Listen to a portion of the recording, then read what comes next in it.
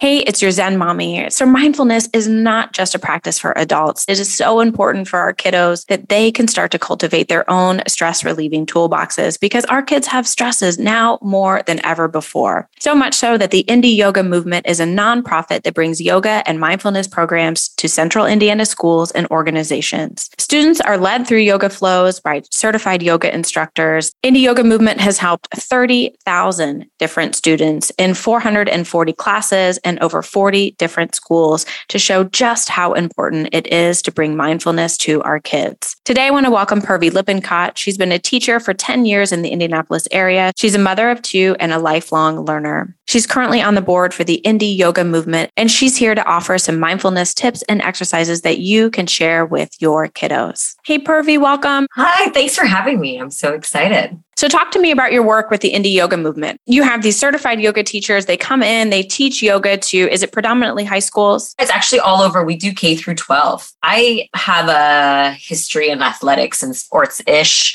I'm a sports adjacent, I think. So I led the classes for the high school football team at Pike. And that was really fun because you've got such a range of experience level, skill level, what they're doing, how they're using it, but they are trying to keep academic level. They're trying to keep athletic level.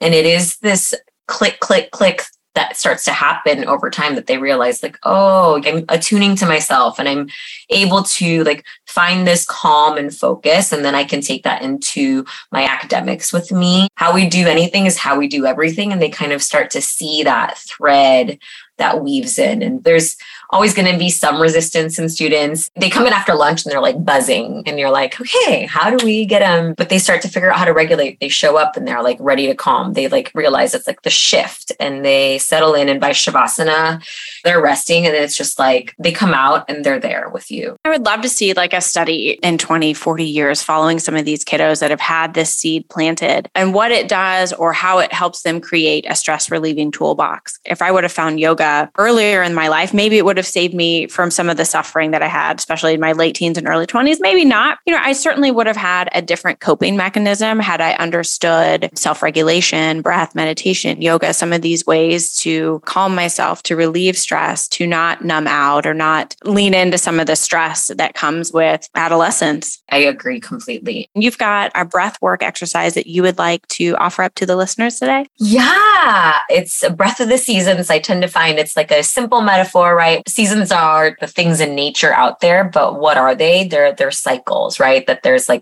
lot of activation and there's the fullness of something. So spring rises up to summer and then eventually things fall away and you have to kind of let go. And then what you let go of eventually becomes in winter, from fall to winter, what nourishes, what grows again in the spring. If you're pregnant, maybe don't do the hold or anything like that. But otherwise it is just a little breathing, a little flow. Awesome. Let's get started. Wherever you are, whatever you're doing, comfortable is the first key. So roll those shoulders around a little bit. See if you can get into the corners of your torso towards your hips, anchoring them into where you're sitting, and then reaching up broad from your shoulders. Think about the left side of your collarbone going to the left, the right side of your collarbone going to the right, that you get to take up some space. And we'll just start with a nice little inhale in, filling up, taking in breath.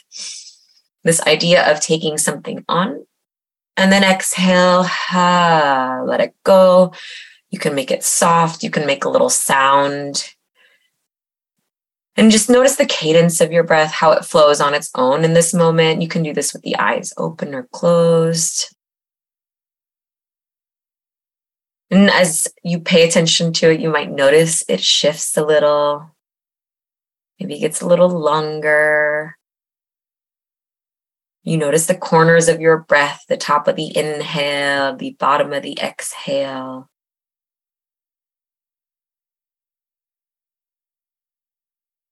And we want to embody the qualities of breath, the qualities of nature, the idea that if we are of nature, connected to the nature and the world around us, we are part of these cycles. And so let's just start with an empty breath. So we'll all exhale out completely, let all the breath go.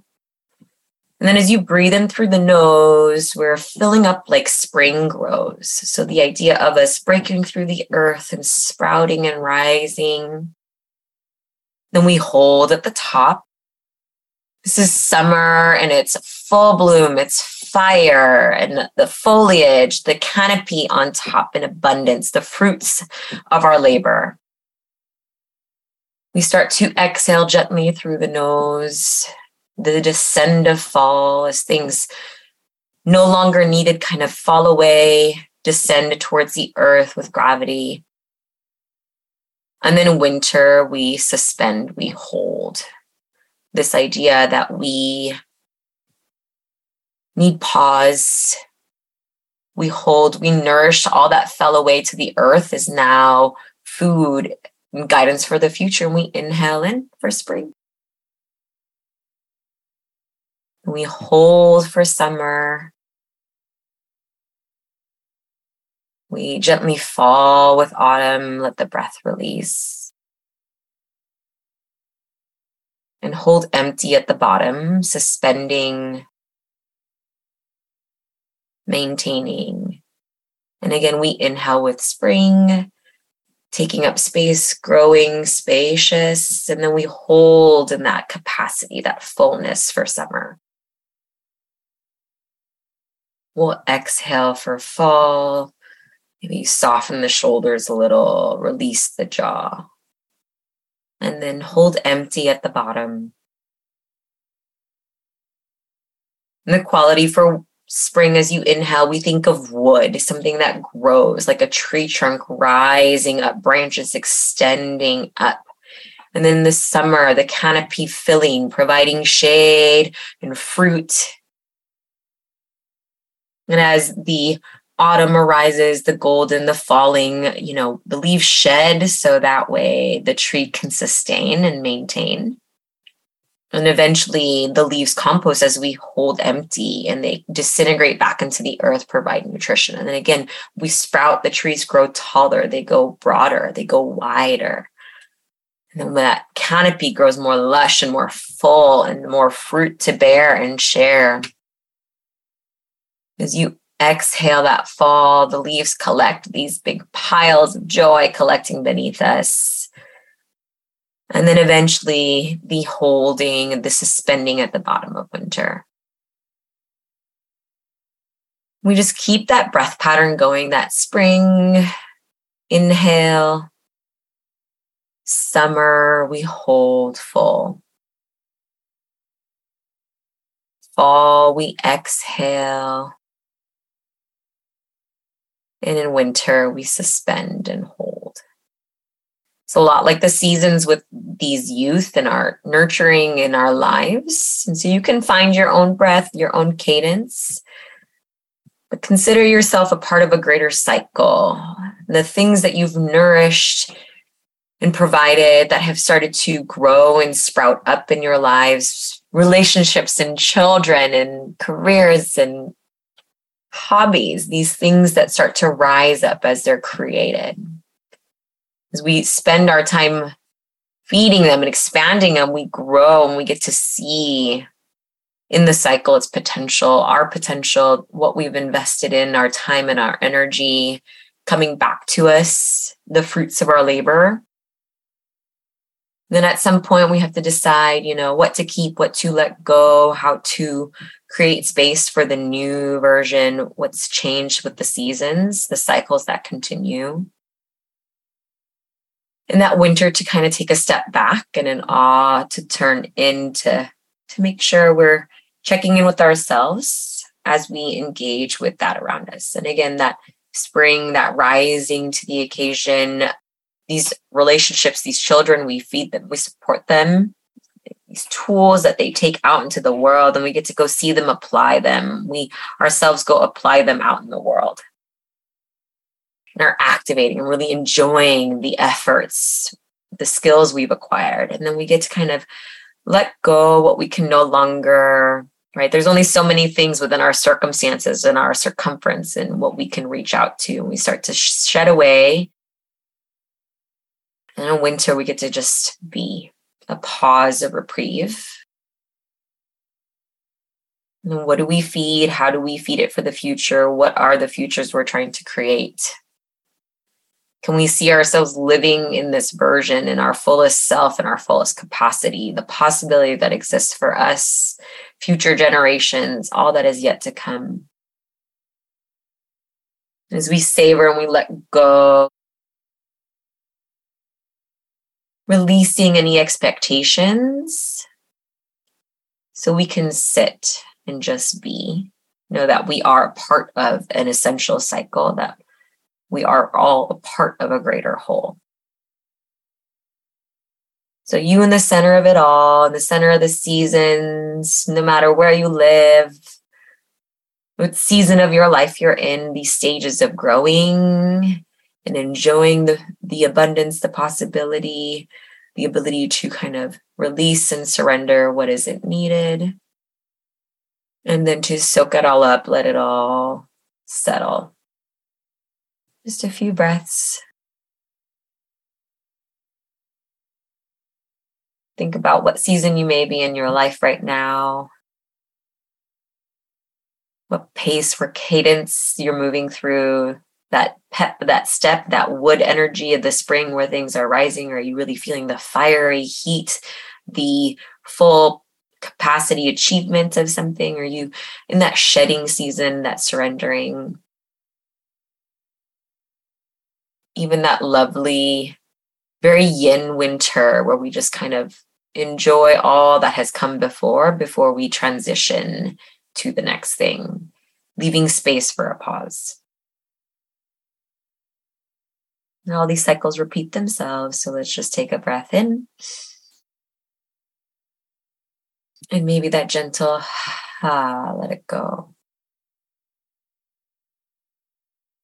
A couple more breaths to come back to as you are, the boundaries of your skin, to the moment at hand. Another big breath in all the corners of ourselves.